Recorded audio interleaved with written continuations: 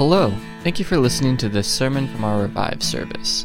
We hope it helps you learn more about God and allow you to grow closer to Him and in your faith.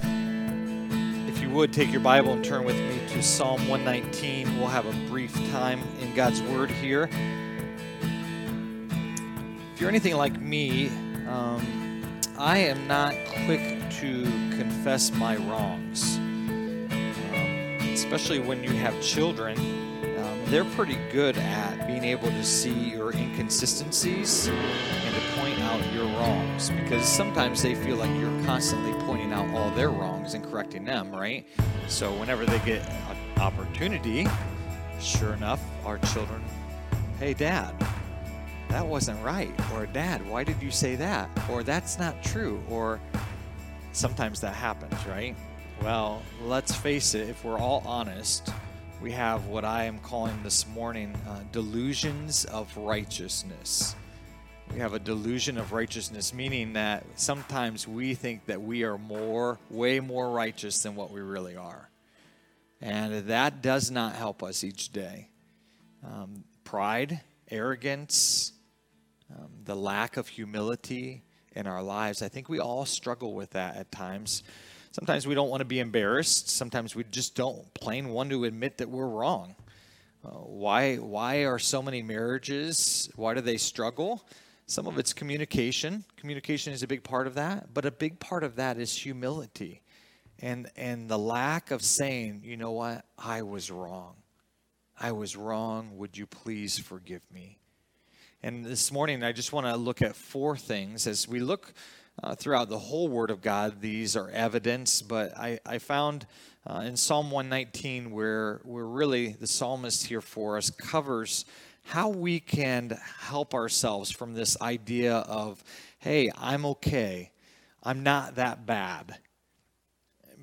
Because the reality is we're not going to grow and we're not going to become the men and the women and the young people that God desires for us unless we take these steps, unless we confront our delusion of righteousness. Because let's face it, those of us who are followers of Jesus, we've come to realize that we don't have enough righteousness. We're not right enough. We're not good enough. The Bible calls it sin, and that all of us are sinners. We all fall short of the perfect standard of God. I love the picture that was shared with me when I was really young, and it just sunk in of that target, right? And so we had little BB guns when my brothers and I were little, and we would try to hit that target, and I wasn't very good at it, and I don't know that I'm still that good at it, but my dad was. He was like on it, and it didn't matter what BB gun or 2020 or the shotgun, he had the sharp eye for it. And so whenever we would shoot, or whether we would even use our bow and arrow, I didn't hit the mark very often. And I love that picture, not because it makes me feel good, but the reality is that you and I, as we live each day, we miss the mark of God's perfection. And so we can either fight that, we can either say, oh, I'm not that bad, or compare ourselves with those people who are really bad so it makes us feel a little bit better. Well, the reality is you and I, we miss the mark every single day. And the quicker that we're willing to see that and admit that and to move from that, the quicker that God can continue to work in our lives, in us and through our relationships with others. And so this morning, I just want to be real. I stand before you as a sinful man. I have faults. I am far from perfect. Far from it. And those of you who know me, and even if you don't know me that well, you know I am far from perfect. Just listen to my sermon. I'm surprised Julie and her family came. She was checking me out online. Man, that guy, sometimes I think, man, if anybody listens to me and doesn't know who I am, that guy's crazy. He makes up words, doesn't know how to say other words. We're far from perfect. But as we'll see at the very end, that's what makes our God so amazing. So let's look at a couple verses. So how do we fight this delusion of righteousness? We're going to look at Psalm 119, and we're going to look at verse 8. Verse 8. 18. Verse 18 is our first one. And so the first out of the four things that we need to do, the first is we need to see. We need to see. We need to ask the Lord to open our eyes. And Psalm 119 verse 18 or 119 verse 18 says, "Open my eyes that I may behold the wondrous things out of your law." What the law does is the law reveals to us our sin. Paul will tell us in the New Testament that ultimately the law is the tutor. It brings us along to help us to see our faults, our shortcomings, the fact that we missed the mark, but it also reveals the beauty of our God and his goodness and his perfection. And so the psalmist is saying, open my eyes. And that's what we need first. Each day that we walk through this day and tomorrow and this week ahead, we need to be asking the Lord, Lord, would you open my eyes that I could see the truth, that I can see what your word says. Now, our world tells us that, is there absolute truth? They ask us that question. And their response, a lot of them is there is no absolute truth. And I've always wanted to do this. I haven't done it yet. Maybe somebody will be brave enough to do this. Somebody who says that there is no absolute truth, just punch them in the face and see how they react. Because it felt good for me to do that. You get my point. I'm not going to do that. All right? Nor do I want you to do that. The truth of God's word, this is truth. It has been truth. It always will be the truth. If we read it, it shows us our sin. That's why sometimes we don't want to read it. Because we don't want to be confronted again and again and again with our shortcomings. We need to ask the Lord, help us to see. Open our eyes. Because the opposite of seeing is being blind. I'm sure there's people in your mind that you could think of that are blinded to the truth. They're unable to see the truth, whether it's right now or earlier in their life. Maybe you were there. Maybe you were blinded and you couldn't see what the truth was. Maybe you're living in a lie right now where you're blinded by what you want. Knowing in your mind or in your heart, the Spirit has convicted you and said, you know that's not right. But you've been blinded to the truth. The second step that we need to take to help our delusions of righteousness is to grieve. It's to grieve. Let's look and flip over to Psalm 119, verse 136. Notice what the psalmist says here. Psalm 119, verse 136. It says, "My eyes shed streams of tears because people do not keep your law." Not just a few trickles. What? What does the psalmist say? Streams. There's a lot of grieving that is going on here. Can I be honest? When I get delusions of righteousness, very, very, very few times do I shed tears. I may respond with anger, and we see that in this psalm too. All right, there's some verses that the psalmist uses here in Psalm 119 about those who are not righteous, those who do not seek the Lord, and his anger against them. But notice the heart here. And this is what made David so special. Even in his shortcomings, he was a man after God's own heart. And we see it because he grieved over those who didn't see the truth, because they didn't keep what God had told them to do. And so I ask you, as we think of our own lives, our personal walk each day, do you grieve over your sin? Are you willing to grieve over your wrongdoing? I believe this is critical, that as we ask God for the opportunity that he would open our eyes so that we could see clearly, that then we could accurately see sin as what it is. I remember getting caught one time in the cookie jar. So mom and dad had this cookie jar, and we had a Tupperware one for a while, but then mom used that for rice or something. And I think she did it purposefully. I got to ask her today when I see her. But I think she did this purposefully. She moved the cookies out of the Tupperware one into this glass container. And it was purposeful because it was almost near impossible to take that lid off and on the glass jar without it clunking. All right. The Tupperware is easy, right? You just take that off. You stink it. You get one. You know, the glass jar is like, dunk, like, oh. So we tried as hard as we could, you know, put your finger around it and you just slowly let it down, you know. We are really good at trying to sneak around and to minimize our sin.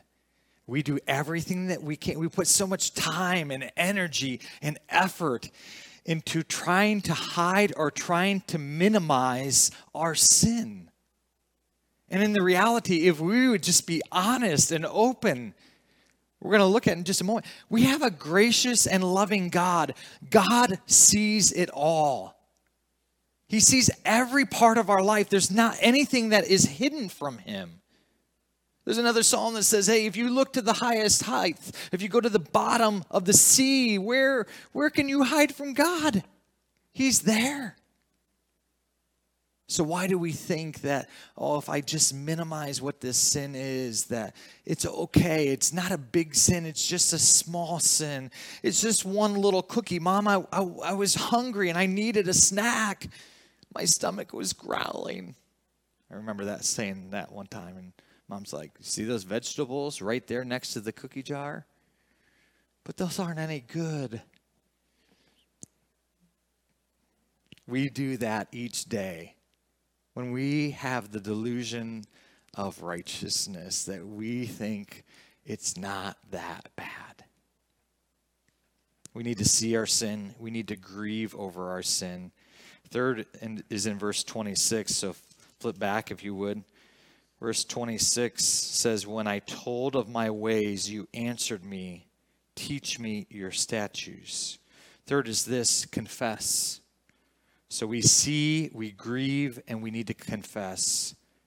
David says here that when I told you of my ways, you may know the account as David is confronted with his own sin with Bathsheba. And some of us, again, we're very good hypocrites. All right, I call us Pharisees. We're little Pharisees. All right, we're good at calling everybody else's sin and then trying to whitewash our own lives. And so David, as he's confronted with his own sin with Bathsheba, and not only with her, but killing her husband, he calls out to God. His eyes are opened. He mourns over his sin, and he confesses that he has sinned against God. The psalmist says here in verse 26, when I told of my ways, you answered me.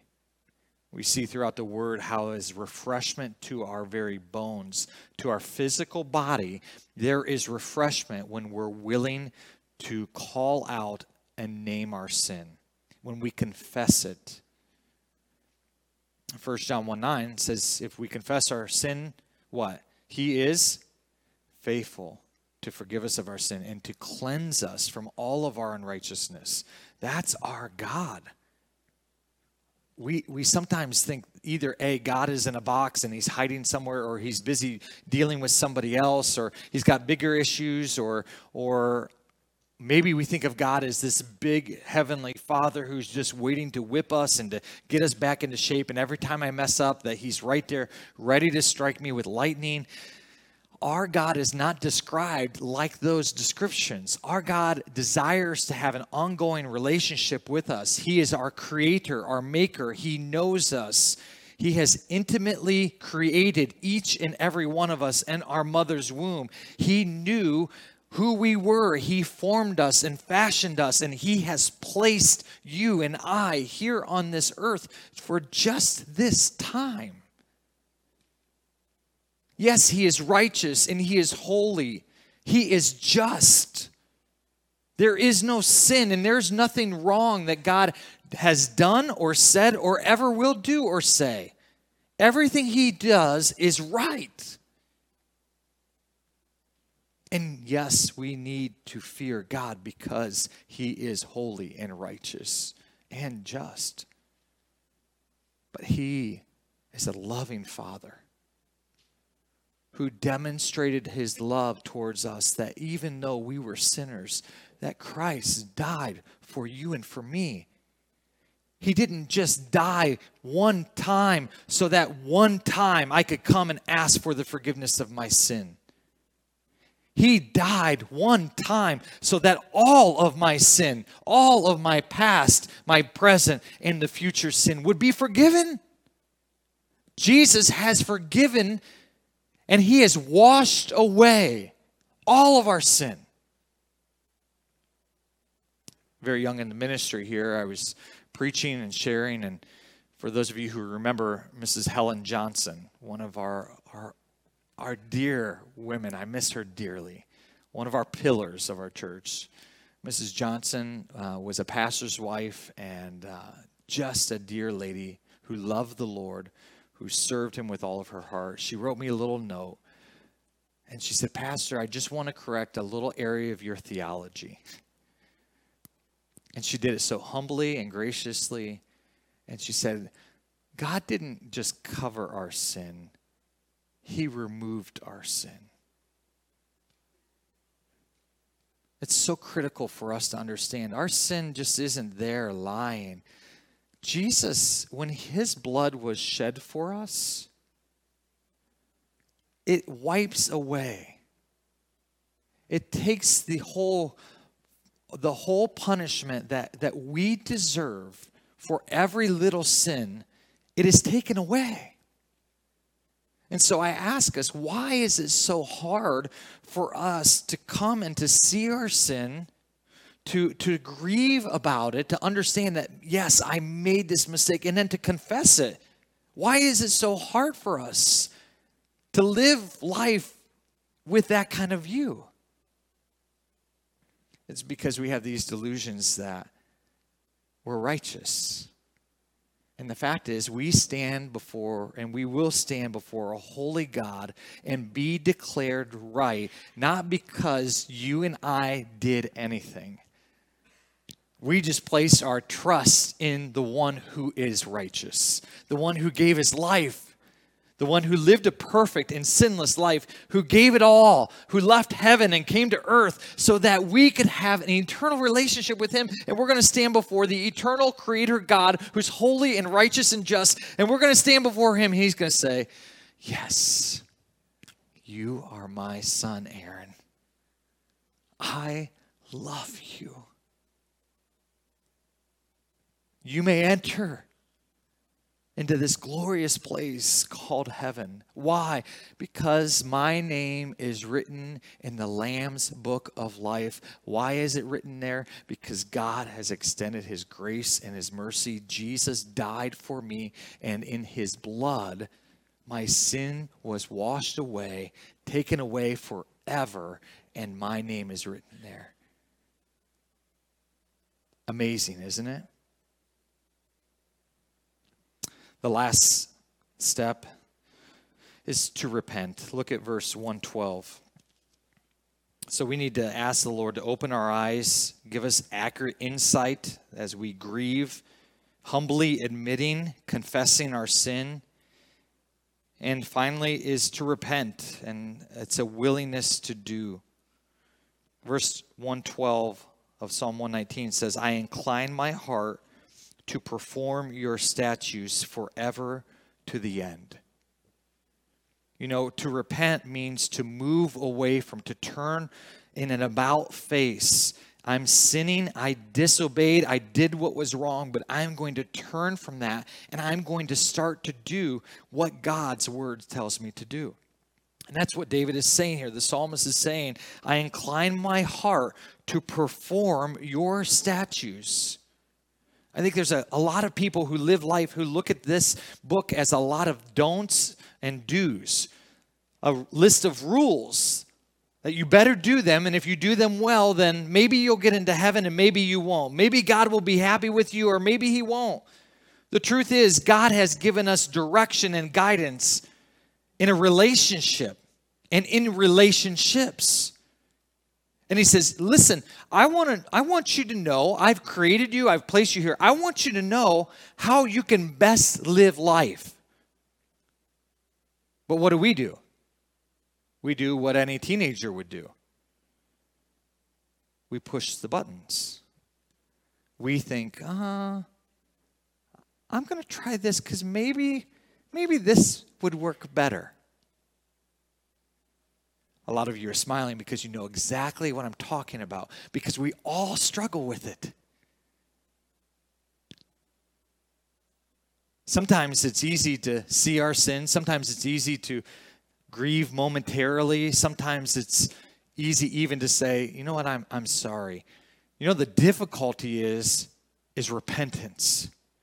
And that's what God calls us to move away from our sin and to say, you know what, that is not what God intends for my life. I'm not going to talk that way anymore. I'm not going to listen to that anymore. I'm not going to be a part of that anymore, because I know God has something greater for my life. And so I want to obey him. I want to trust his word. I'm not going to trust my heart, because you know what the Bible says about your heart and my heart? While your heart is good, it's probably softer than mine. It probably beats stronger than mine. The fact is, your heart is just like mine, though. Because the Bible says that our heart is wicked and it's deceitful, and it is above all things cunning. So when you think that you're that good, remember, you are in a delusion. You are not that good. But our God is that good. And we get to have a relationship with him. We get to trust him. We get to put our hope not in ourselves. We get to put our hope in him. We get to walk with him each day. We get to see him do great things that we could never begin to imagine. So we get to stand with God. How many times does Paul say in his epistles, stand? He talks about the armor of God, and he goes through all these things. And above all these, stand. We get to pray and talk to our Lord, and we get to listen to the Spirit as he guides us and directs us. We get to have courage that what I've just said is the truth. That from God's word, he tells us that we can live each day with him. That he's not there trying to beat us up senselessly because we've continued to fail. But that we have a God who loves us, genuinely loves us so much, and wants us to succeed, wants us to trust him, wants us to grow in our faith and our walk, wants to see us succeed in living our lives for him. That's our God.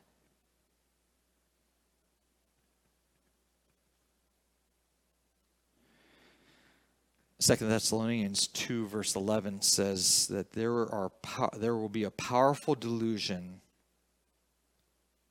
so that they will believe a lie. Guys, we need to ask God to open our eyes. As Pastor Ed said, the time is coming, the end times are coming. And the worst thing that could happen is for our eyes to be blinded, that we become cynical and critical of other people, that we try to defend ourselves and our own way of living, and where we become so self-focused. That's the opposite of how God desires for us to live and deal with our missing the mark each day. Don't have delusions of righteousness. Seek first the kingdom of God and his righteousness, and all these things will be added unto you. Ask God to open your eyes so that you can see. Ask God for accurate insight so that you can grieve over your sin. Don't minimize your sin. Confess it. Humbly admitting you did it, you said it, you thought it. And then ask God to forgive you. Willing to repent and to do what his word tells us to do.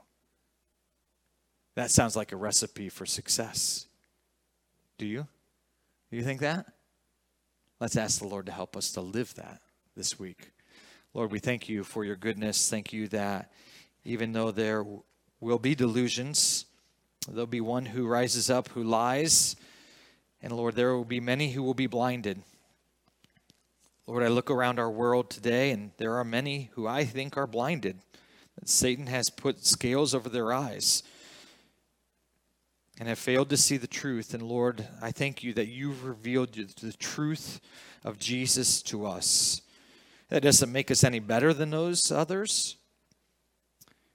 It should help us to appreciate your grace and your mercy even more. And it should cause us to take seriously the sin that is so rampant in our own lives and all around us. So open our eyes, Lord, that we may see Jesus, that we can see his love, the sacrifice that he made, that we would grieve. I think of Peter as he's confronted with denying his friend and Savior Jesus. There he is in the courtyard, denying his friend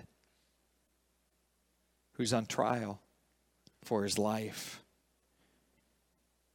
And when that rooster crowed, how he was overwhelmed in that moment. He saw his sin as what it was.